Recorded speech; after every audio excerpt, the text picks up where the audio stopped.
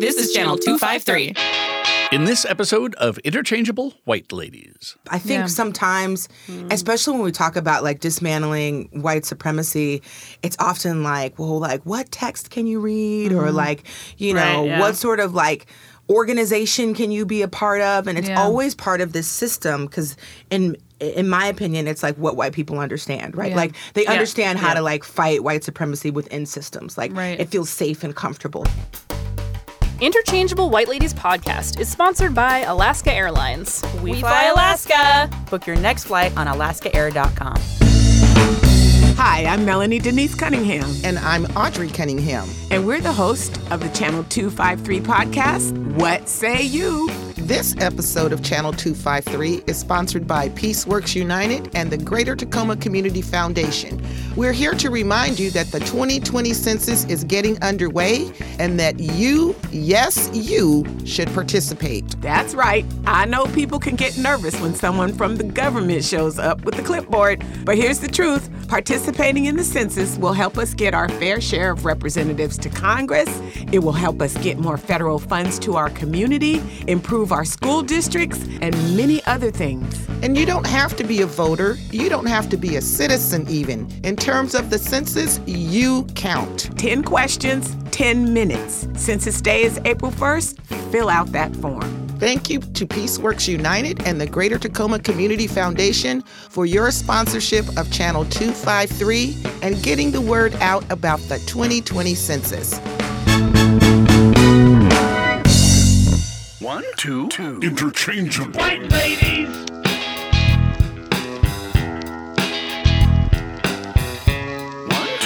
2, Interchangeable White Ladies. Interchangeable Interchangeable White Ladies. Welcome to the Interchangeable White Ladies podcast. I'm Hope. I'm Annie. Today's essential question is, how is hair discrimination a not-so-subtle manifestation of racism and white supremacy? Or, as Nate Bowling from the Nerd Farm podcast says, why can't white folks just let black folks do what they want with their hair? Today we have a special guest with us. Jenna Hanchard is a lifelong community storyteller who has spent her career centering and amplifying diverse voices. Jenna is the leader of culture and innovation at The Riveter Co., a women-run co-working and community company poised to become a modern union of working women. Jenna spent the last decade of her career as a broadcast journalist in New York State, Kansas City, Missouri, and most recently in Seattle, Washington. She is a 3-time Emmy Award winner and an Edward R. Murrow Award recipient. As a reporter and anchor, Jenna was responsible for cultivating, researching, managing, writing, and producing regional and national news stories. In Seattle, Jenna created the Emmy-nominated series Race and Parenting, which explores how families of different backgrounds talk to their kids about race, racism, and identity. The series is currently being used as a tool for a local school district and local school districts and racial equity groups. Subsequently, Jenna created a follow-up series called Race and Sports, which was awarded a regional Emmy Award in 2019. Jenna grew up in the Chicago area with family roots in New York City. For the last 4 years, she's been soaking up the Seattle rain and scenic landscapes of the Pacific Northwest. Oh. Welcome. Thank you for being here. Thank you for having me on your show. Yeah, absolutely.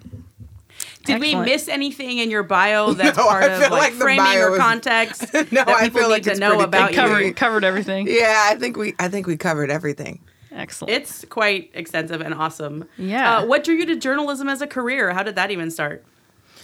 Man, I started in high school. I actually wanted to be a poet, and my parents told me they were not going to pay for like me to major in creative writing in college. Like that is not going to happen. That you can continue Like, to we write love you, poetry. but- Exactly, but we're not going to pay for this. So I decided that I was going to start kind of working on journalism, and I was always interested in all different types of issues. And so, I started working on the high school newspaper. Nice. And then I got an internship when I was about 16 in Chicago at the NBC station there. And it was for kids of color who were interested in getting into the news industry. And so you start interning at 16 years old and you go through different departments. And That's the idea is awesome. like, after you graduate, they would then situate you within this space, within these news media worlds, so that you can have like more people of color within these spaces. Yeah, so, that's rad. That's so cool. Yeah. So it's kind of like an apprenticeship, but in news media and like in the newsroom. That's amazing. Yeah. That's so cool. Yeah, it was a great experience. Wow. So how did your journalism work? I hope we're going to ask something else. Go for it. Perfect. I was wondering that journalism work. How'd that lead to your work at the Riveter? Because it seems like it's in some ways kind of like a natural shift to it's like co-working. How did you get there? Did someone say, "Hey, come and do this thing with us," or was it your brainchild? Like, how'd that start? No, it was actually kind of a little bit more. I guess a little bit more dramatic than that. Yeah. I was kind of done with local news. And I kind of felt like there were a lot of barriers and limitations to exploring the types of stories that I wanted to tell and the ways that I wanted to tell them. I wasn't interested in telling them in the same local news format, which is like a minute and 20 seconds, and you get these short, like 10-second sound bites. I wasn't interested in telling them in that format anymore, but I was getting a lot of pressure to tell them in that format, right? And it was becoming more challenging to pitch stories that were about race and equity, right? Because those kind of disrupt the narratives that news organizations feed off of to get ratings and views, right? Yeah. And so I think for a while, remember, I'd been in a newsroom since I was 16, right?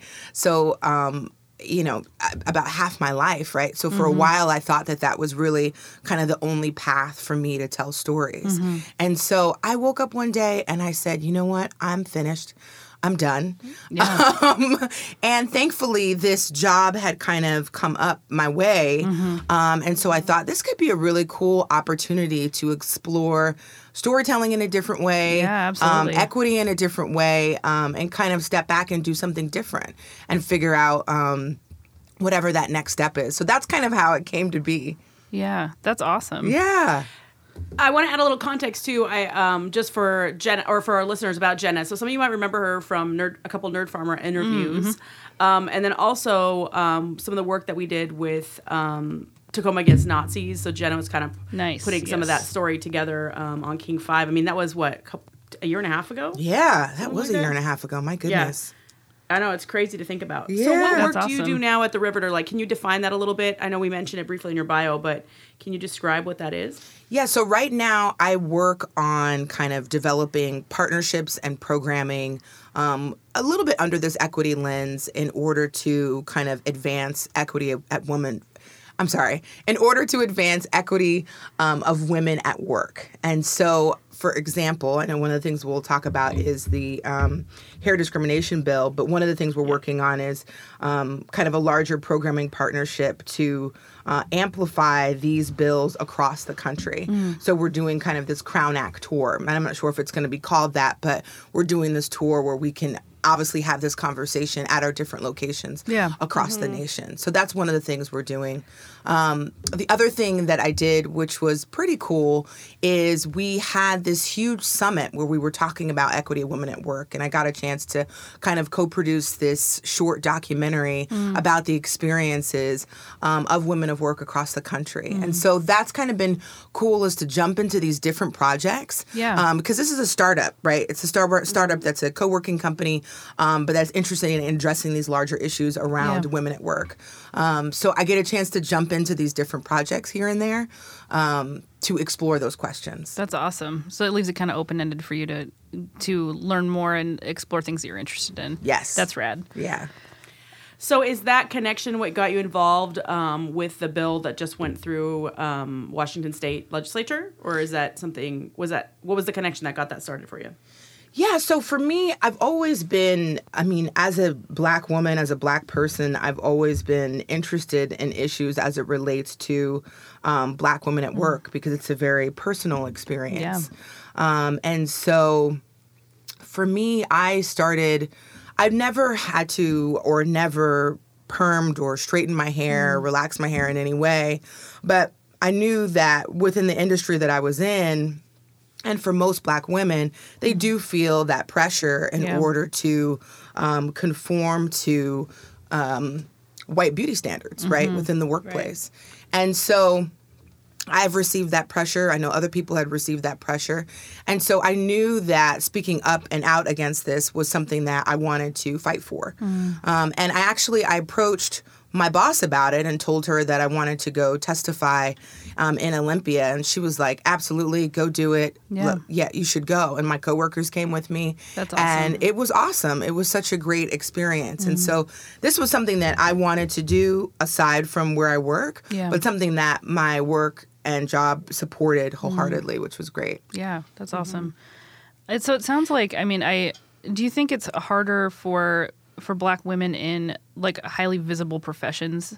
Like you're saying broadcast journalism, that's your personal experience, broadcast journalism, but like for educators, for people who work in like healthcare or like where they're interacting with the public, do you feel like, or in the media, that pressure's a lot higher for Black women in particular?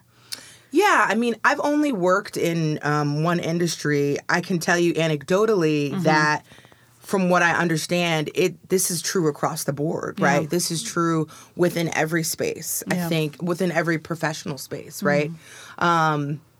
Maybe, less so for, I don't know, someone who is part-time or working freelance or working kind of within a creative industry, maybe less so there. But I think this is true across the board, right? I think that when we understand and when we think about Black people and Blackness, it is always looked to be controlled by white people. It is always looked to be controlled, especially in professional spaces. And since we're always othered and since we're always seen as threatening, right, those hairstyles are seen as threatening. They're symbolic of that threat. Yeah, they're symbolic with those things being associated with our race. And so they've historically been controlled, right? And so I think that if we think about historically in the spaces that they've been controlled in, which have been the plantation, which has been slavery, which has been the education system, which has been these professional systems, they've been controlled in all these spaces, that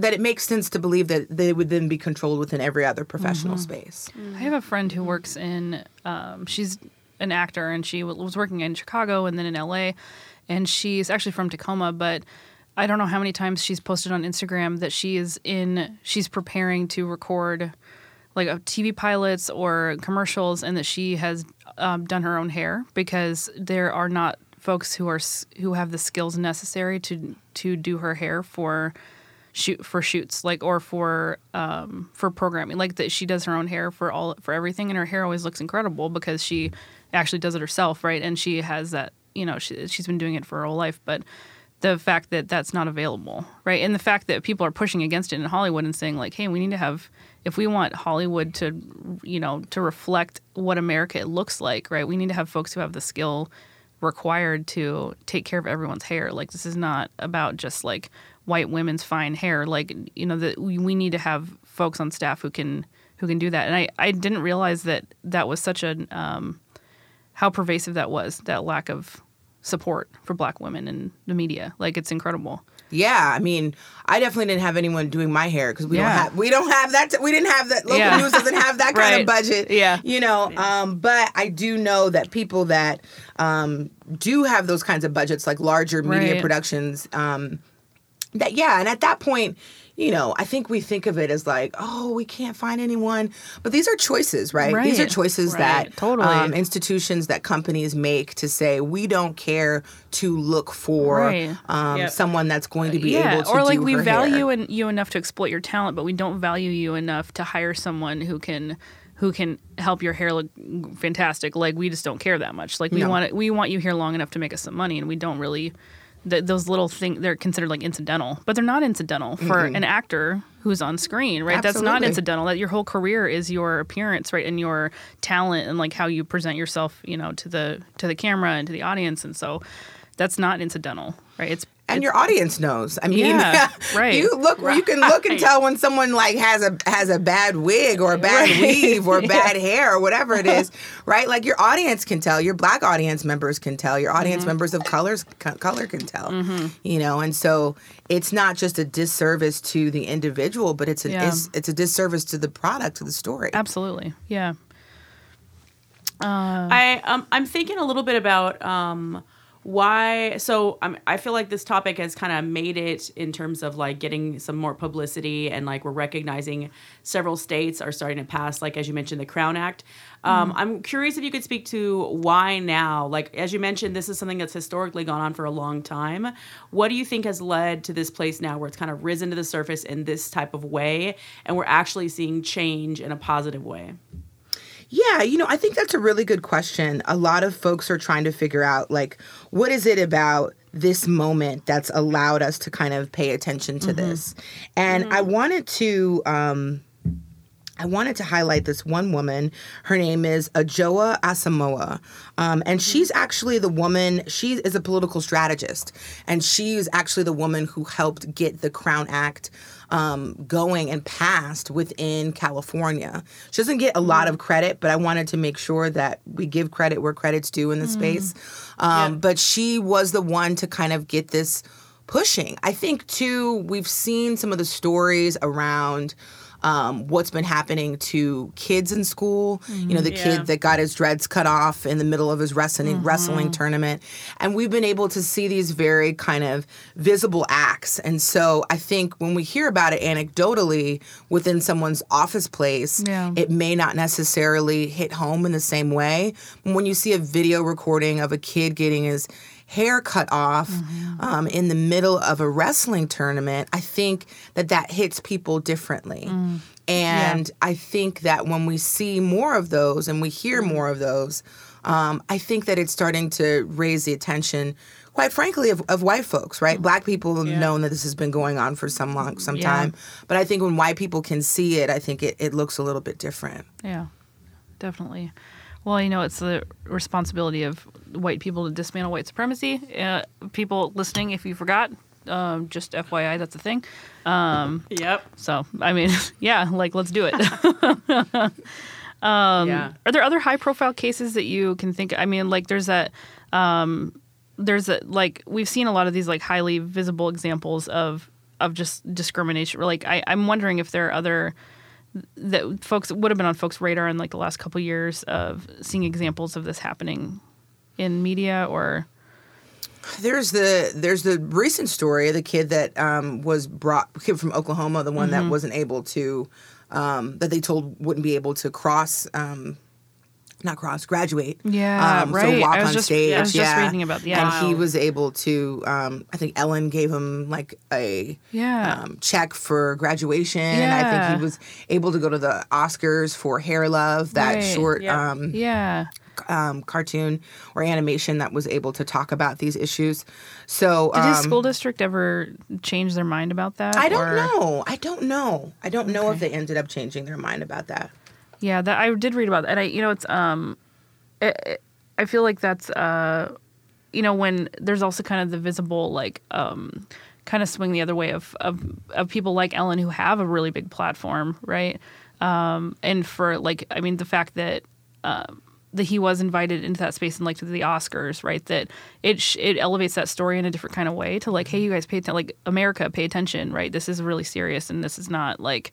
So I'm glad that people like Ellen and the folks that who did he go? Was it with the producer of Hair Love? Yeah, that's incredible. Exactly. Yeah, it was with the director of Hair Love that he was able to bring go that on attention, stage. right? Absolutely. To what's going on. Yeah, that's awesome.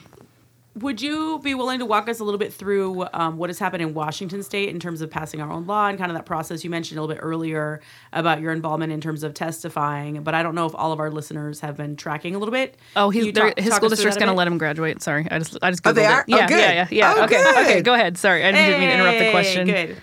I just found Representative Melanie Morgan has put forth the bill, which would hopefully protect folks from hair discrimination, or at least be able to have some sort of legal recourse if they are discriminated against. And this would be specifically protected based on hairstyles kind of historically associated, or at least perceived to be associated with race. And so that is a really big component, right? We're not just talking about like protecting if I want to wear my hair blue or like green, right? That's not about this.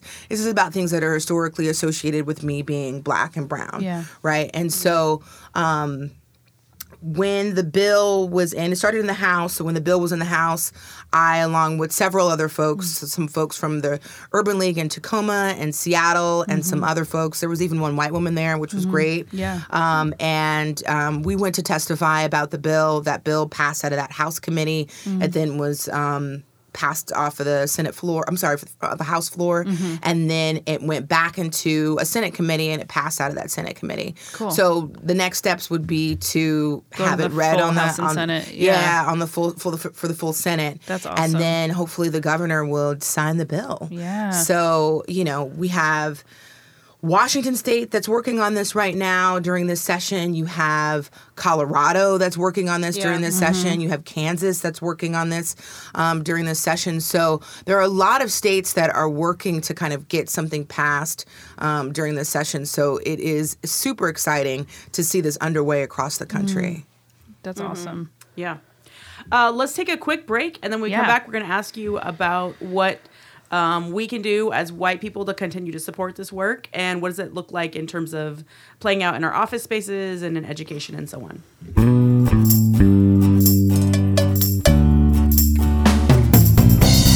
Hi, Hope. Hi, Annie. You know how all these giant global companies are basically lawless now and are trying to overpower our democracy to protect their profit margins? Yes. And how it's basically impossible to opt out of the late capitalist system we've created? Sis, you don't have to tell me. Well, listen, I found a first step. TAPCO Credit Union, Pierce County's original credit union. Really? Tell me more. Well, credit union means they're not-for-profit financial cooperative, and they exist to enrich their members, not some big bank shareholders somewhere out of state. And they are Pierce County's credit union, dedicated to serving the local community, just like Channel 253. Ooh, that's pretty interesting. Well, what about their services? I mean, I can't live without mobile banking. Am I right? Right. So now you don't have to choose between important services and your ethics, because TAPCO offers mobile banking, access to a nationwide ATM network, plus lower fees and better rates than a lot of the big guys. Ooh, I gotta say, I'm pretty impressed with that. TAPCO's a local choice. To learn more about keeping your money local, visit tapcocu.org. Thank you, TAPCO, for your support of this podcast and Channel 253.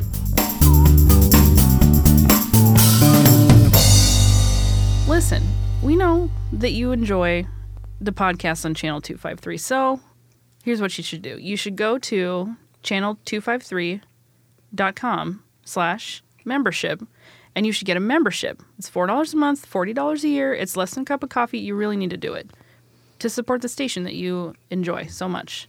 Okay? Station. I call it a station. It's a network, okay? You're networking when you're a member. Do it. Is that okay? Was that weird? Nice work, it got Annie. weird near Good the job. end, I think. Welcome back, as if this is like a live radio show. And here we are today on Interchangeable White Ladies And with we're Jenna back. and Annie, in case you forgot, and we're talking about hair discrimination today. We're back. I've always wanted to do that, so that's why I said that. So Jenna, help us understand, what can we do as people? A lot of our listeners, our community members and want to get active in politics or are active in local politics. Mm-hmm. What kind of things can folks do to help make sure this bill gets passed? What kind of thing? Let's start with that first. Yes. Okay. So I have some information. So you can call your Washington state senators and representatives, urging the legislative hotline, or using that legislative hotline. That's 1-800-562-6000. And tell them I'm calling to support House Bill 2602 because everyone deserves the right to wear their natural hair, and choosing not to pass this bill would directly perpetuate systemic racism in our country. Hey. So call and say that. There's also a petition, a Crown Act petition, and this is kind of a larger petition by the Crown Act. Now, it is associated with Dove. They hopped on board. You got to commercialize it somehow, right? Wait, I want to ask you more about that because it sounds like there's some backstory. Dove has been kind of working on, helping this Crown Coalition, but there are a lot of organizations, the Urban League, a lot of political strategists, and representatives across the country, and local educators, actually, who are working to get this bill moving forward. And so what the Crown Act petition would help to kind of move this legislation moving forward in other parts of the country. Excellent. Yeah. So you could just Google that Crown Act petition. That's awesome. Yeah. Great. We'll add it to our show notes there, too. So Dove is they're like promoting, like they're encouraging people to like what's their role in kind of. Yeah, so they're promoting. They're kind of organized. They're promoting this in. Kind of part of their mission. They're sponsoring some folks as far as like different pop-up events and different activations and stuff like that in different parts of the country. Interesting. And they're kind of raising awareness of it on their platform. Like high-profile platform, like because they're a really recognizable brand, right? So that's great that they're doing that, because I know that like. I don't know. A lot of big brands like that hesitate to do the right thing, right? They hesitate to like get behind initiatives that matter. So that's awesome. That's I think really it's good. part of that whole kind of social impact movement for a lot of brands, right? Like what's going to get folks to be able to. I mean, it's great that they're doing it, but it's probably part of that, right? What's going to get folks to be able to kind of get on board with these issues, see themselves in the branding, right? Which is part of corporate strategy to help themselves sell soap, Yeah, but exactly. I mean, I'm glad it kind of matches. I mean, I'm glad they're doing it. Right. But that's what it is at the end of the day. Yeah, exactly. So true. But thanks, Dove. Well, I cannot help but think about like some of their ads that have been really awesome, and then some of the ones that were like missteps a little bit. And just people's responses to that, and then being like, "Oh, my bad." So it's interesting to see. I don't know. I guess the next iteration of that work. Yeah, absolutely. So appreciate those really concrete steps that folks can take to get involved in supporting the legislation in Washington. I want to talk a little bit about what folks can do in terms of like everyday fighting white supremacy that manifests itself in hair discrimination. So thinking about people in the workplace, thinking about people in the grocery store. Do you have any takes on like what that would look like, or what we should be thinking about when it comes to fighting that on the ground in that everyday life? Yeah, so that actually call to action was written by my colleague.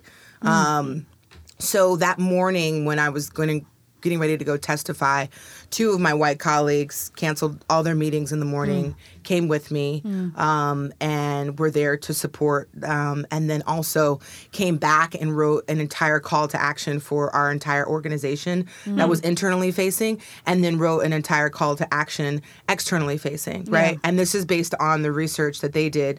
I didn't give them any of the text or the context to kind of write this. Awesome. This is what they put together. A lot of times, and I know a lot of what your show is about, is that a lot of this work and a lot of this emotional labor obviously always falls on people of color to be able to do this, and also to be able to do like the research on what exactly they need to do, right? They need like this handout on like, how do I be better, right? Because they for some reason don't know, and so it's like, and that's why we have a show. It really is convenient for us. Exactly. Shame on us. Actually, just ring our own shame bell. Hold on.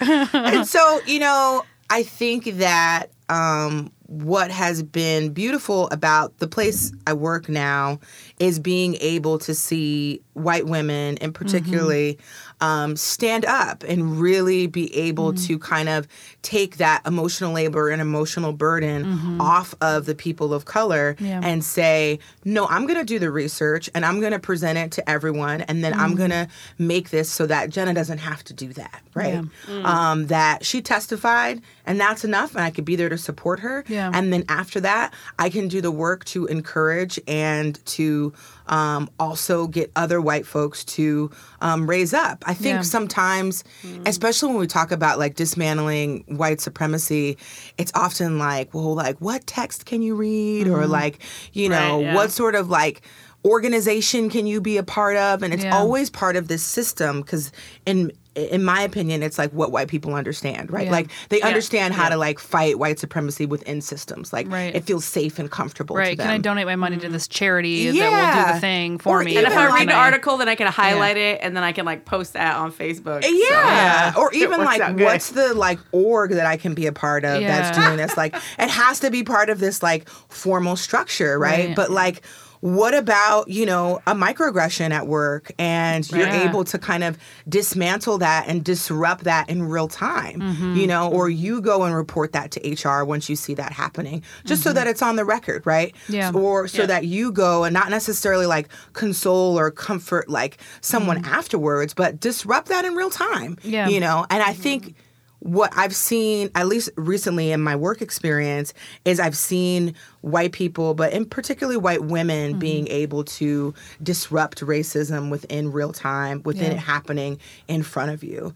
And that to me is the work I think that needs to be done to not just support hair discrimination, but just to, you know, disrupt and, you know, and dismantle racism everywhere, right? Yeah. And so that's kind of what I see as the biggest work that needs to be done. Yeah, absolutely. Yeah. If there's the opposite of the shame bell, there's not. Okay, well, just we should have an opposite of the shame bell, which is the praise bell.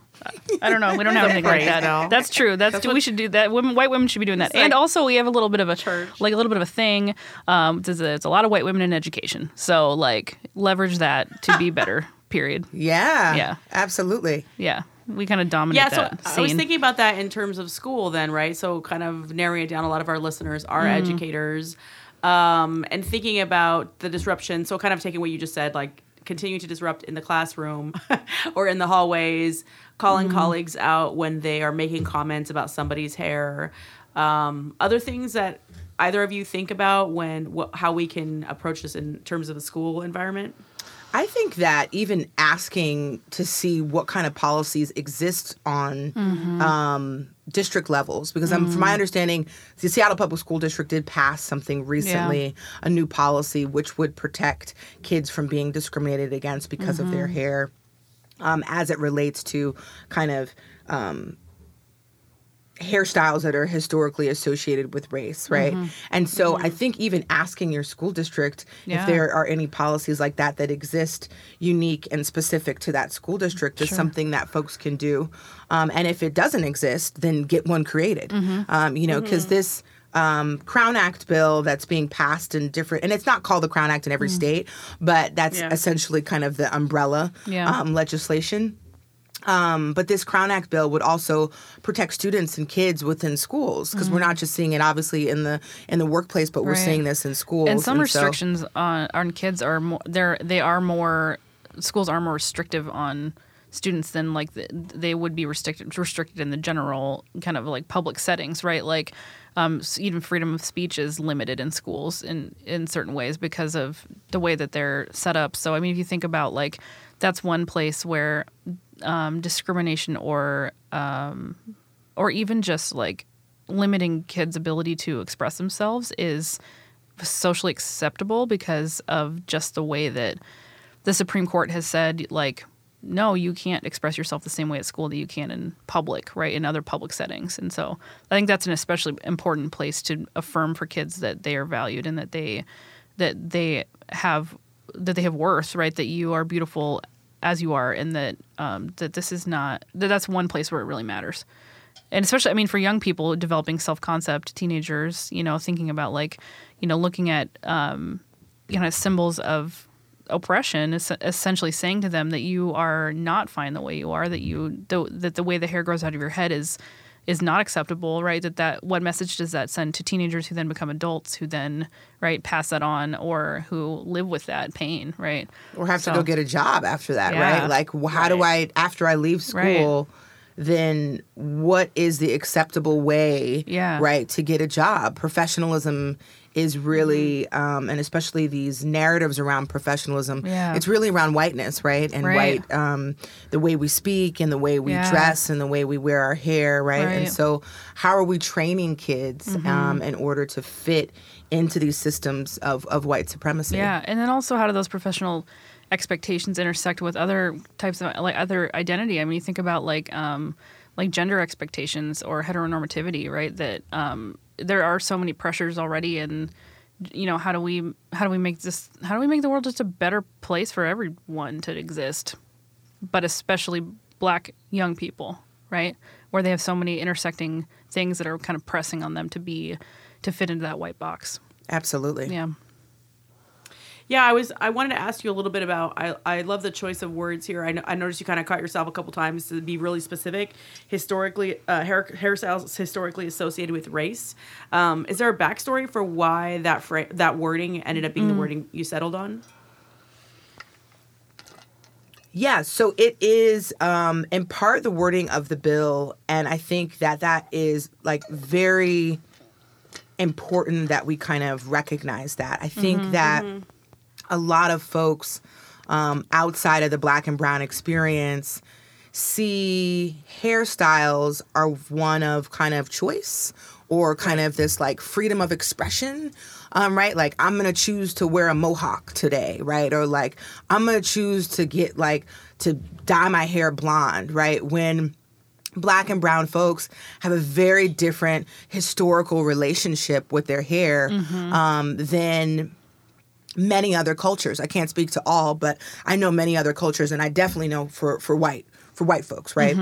And so I think it's really important to make sure that we understand that, right? That when we think about like cornrows, right? And we think about kind of the history of cornrows and why certain folks were braiding rice into their hair to protect, to have something to grow when they got here, right? On a ship, where they were braiding patterns into their hair so they could figure out how to escape to freedom, right? So this isn't just like a style, you know? Yeah. Or historically, when you have different cultures, different African cultures, that their hair braids kind of decided like what tribe they were a part of, or if they were married or if they were not married, right? So these things are passed down and representative of a much larger historical context. So it's not just wearing a mohawk, right? Or like wearing your hair blue, right? These aren't just kind of like choices, but these are things that are kind of been historically associated with us. And so it's really important to make that distinguishing factor and to have that protection written into that bill. Yeah, absolutely. Yeah. Absolutely. Thanks for explaining that. I probably should have asked that earlier, but I've been kind of mulling on that that wording and that framing over here a little bit. Is there anything else you think that is really concrete in terms of what schools should be doing, what teachers could be doing, or anything else we haven't asked you that you were thinking about on the way over? No, I mean, I think just being aware, right, and reading and being knowledgeable about what's going on and being supportive. I don't think that these incidents are isolated incidents, right? These things that kids experience in school, or how they're asked to wear their hair or not wear their hair, how they're asked to cut off their dreads during a wrestling match or not being able to graduate. I don't think that these are isolated incidents. And so if these things are happening in parts of the country, they're probably happening in your school too, right? So what are we doing to make ourselves aware to these incidents, and what are we doing to dismantle them? So again, finding out what kind of policies exist, right? Finding out, has anyone reported anything like this to our school before? What are we doing in order to address this and make sure that kids feel safe in this environment, right? So I think it's really incumbent upon us, whether that's educators or whether that is folks within the larger education community, to kind of see what systems are in place already to support and protect. And if they're not in place, then demand that ones get in place. Yeah, absolutely. Yep, that's good. Yeah, it makes me think about, like, this actually seems like it would fit really well under our harassment and bullying policies that a lot of districts have. Yeah. So I'm curious to do a little bit of digging in terms of what's going on with that in different districts across Washington. Also that let's talk about how kind of the harassment, intimidation, and bullying, the worst harassment, intimidation, and bullying in schools comes from adults. So let's talk about how we train adults in school buildings to suck less. And I don't mean, I'm not saying that all of them, listen, I have a lot of amazing coworkers, but there are those folks, old guard, right, who just will not change, right? And if we're not making sure that new staff are trained, or even that old staff are trained, right, that you have, like, about just not touching kids' hair, right, period, accepting students for who they are, right? Not seating kids differently because of their hair, right? Like, just policies that don't feel in the moment like they are harmful, but are harmful, right? That educators need to be aware of those things. And I think I'm thinking specifically of some older folks who they just do not think about it. Older white folks that do not think about it, and they don't care, and they need to care. Yeah, I mean, I think about white folks my own age that don't care. Me too. Right. That like every day say like wild things. Like every time I go get my hair done or get it braided, my hairdresser always jokes, and she goes, "I want to create like this sheet that Black women can hand out to their coworkers who always comment after they get a new hairstyle, right? Like it's super othering, right? And it's super like, oh my gosh, I don't know anything about you or your hair, and so I'm going to make all these comments like, wow, this is so beautiful. How long did this take? Is that all yours? Like, I don't want to hear that in the office place. Do I do that to you? No, never. You know what I mean? Yeah. No. Yeah, because I'm just going to start doing that to white women. I'm be like, how long is that real? And then Is how your long hair real? How much did you pay for it? Exactly. Can I touch Can I touch it? No. And it's all rooted in these like ideas around the fact that like we're expected to know your hair, right? Yeah. We're expected to know how long it takes, how often you wash it, what you do and don't do with it, right? Yeah. But you have no expectation to know or learn about anyone else outside of whiteness or white grooming practices, right? And so when I think about those comments, those are coming from my peers, right? Yeah. Those comments around like, you know, what I think we think of as being nice or complimentary are really othering, right? In a lot of ways. Yeah. And even some of the comments like, you know, wow, your hair looks really wild today, or what, you know, these sorts of language that kind of really suggests really racist ideologies, right, around what's considered wild and tame and things like that, right? And so those are comments I get from peers every day. That can be disruptive. Ring that shame bell. Ring that shame hold bell. on. Got it. Yeah. For shame. Those can be disrupted in real time. Absolutely. Right? Yeah, that's true. Yeah. Those can be disrupted by white people in real time. Yeah. Absolutely. They don't have to be like after the comment is said in the break room where you come up to me and say, wow, I can't believe so-and-so said that. Right. Yeah. Like, what do you mean you can't believe it happened? Yeah. I can't believe you didn't say anything in the moment. You saw it. Yeah. Right? And a lot of times, I don't really believe that it's, you know, folks necessarily, like, don't see it happening, right? Yeah. They see it happening, and they feel uncomfortable. Right. They're just not comfortable speaking up in real time. They don't want to sacrifice or risk that alignment with whiteness, right? In that moment. Yeah. And so they wait, and they think that after the moment helps you feel good better. Enough, but it's not, it's not good enough. It's not good. No, period. Right? That's a microaggression. Right? Coming to me after the fact is a microaggression. Yeah. Yeah. Yeah. Because that means you didn't care enough about my safety in the moment to say anything. Right. You just cared about yourself in order to come to me afterwards to make me think that you're on my side, but you're not. But you're not. Mm-hmm. Yeah. Right. Yeah. So I think those are the things that we need to be thinking about in real time. I think also for white folks listening, like if you don't have things prepared to say.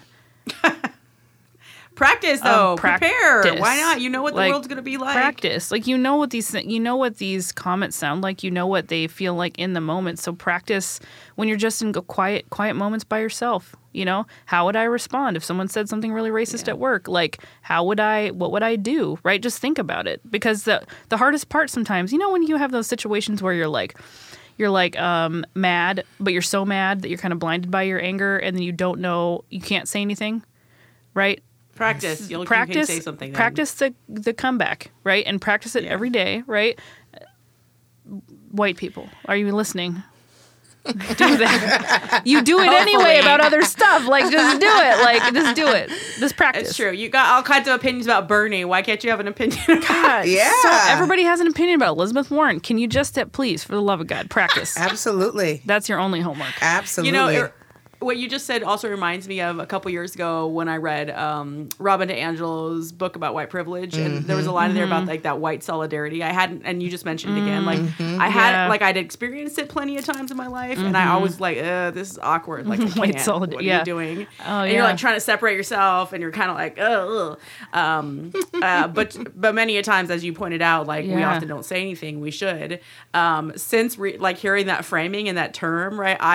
I'll start to see it coming a mile away, and I'm like, oh, here it comes. I'm like trying to figure out like, how do I get away? I'm like, we do not have white solidarity. You and I are not the same. Exactly. No, I don't want to talk to you. We're not the same. We do not have the same perspective on this particular topic. Exactly. So I've become way more, I don't know, militant is the right word, but I'm just like, nope, time out. British lady who caught me in the elevator the other day was going off about Pakistanis in Britain that were ruining the country. I'm like, time out. No. You and I, not on the same page. Disrupt that. Not on the same page. Yeah. That sounds like a good time to slide into our champagne and real pain. Champagne and real pain.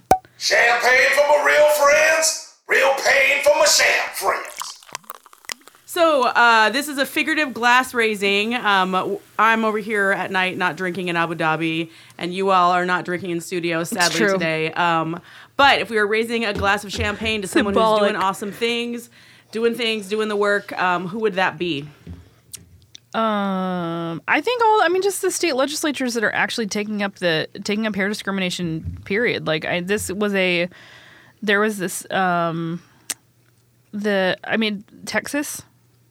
Texas lawmakers actually considering a ban on hair discrimination. Listen, Texas, we're talking about Texas.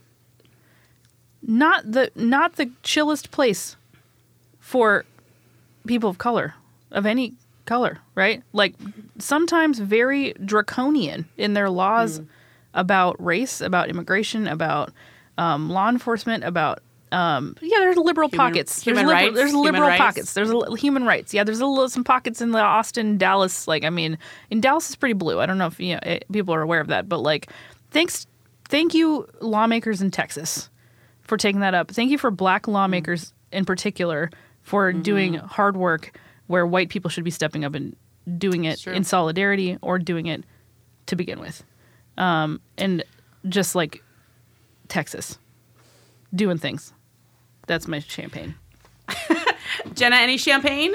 Yeah, I'm going to give a champagne toast to my two white lady colleagues who really stepped up to not just support this, but create some very specific targeted language. And I'm just going to read it again because it was so great. They're asking people when you call to support this bill to say, I am calling in support of House Bill 2602 because everyone deserves the right to wear their hair natural. And choosing not to pass this bill would directly perpetuate systemic racism in our country, right? Like, there's no equivocating. Like, that is it. Like, that's it, right? Yeah. Like, I think sometimes we think that if we don't speak up or say anything, that it's just us protecting ourselves. But what we're doing is choosing to perpetuate systemic racism, right? So when I don't say anything in that break room, when that microaggression happens, what I'm doing is choosing to perpetuate systemic racism. When you do step up and say something, you are choosing to disrupt systemic racism, right? So there's no safe space. It's either you're disrupting or you're continuing the racist system. And so I think it's incumbent upon white people to not just apply that mentality, but to communicate that to other white folks, right? And especially white women at work, because there's a lot of history, especially in the dynamics, especially between white women and Black women at work, right? Or women of color at work. Because they choose to kind of ally in this gender way, but don't really ally in any other intersectional way, right? And so this to me was an example of saying, I am your sister, I am going to be your ally, I'm going to be an advocate, and I'm going to dismantle. And so today, this morning, I'm going to raise a glass of champagne to my two white lady colleagues that were disrupting. Good work. Love that. I'm raising my fake glass, invisible glass over here. I would like to raise a glass to Representative Morgan for getting this going in Washington State and leading the work and creating partnerships and making this happen. So I'm really excited about that. So raising a glass.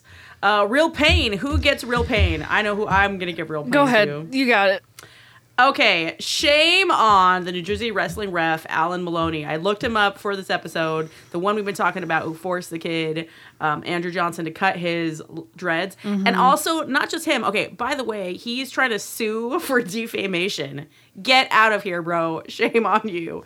And furthermore, shame on every single one of those white people that were in that room, in that space, watching it happen and approved it. I remember when it first came out, I was like, wait, nobody interrupted this? At least nobody that made it into a newspaper article.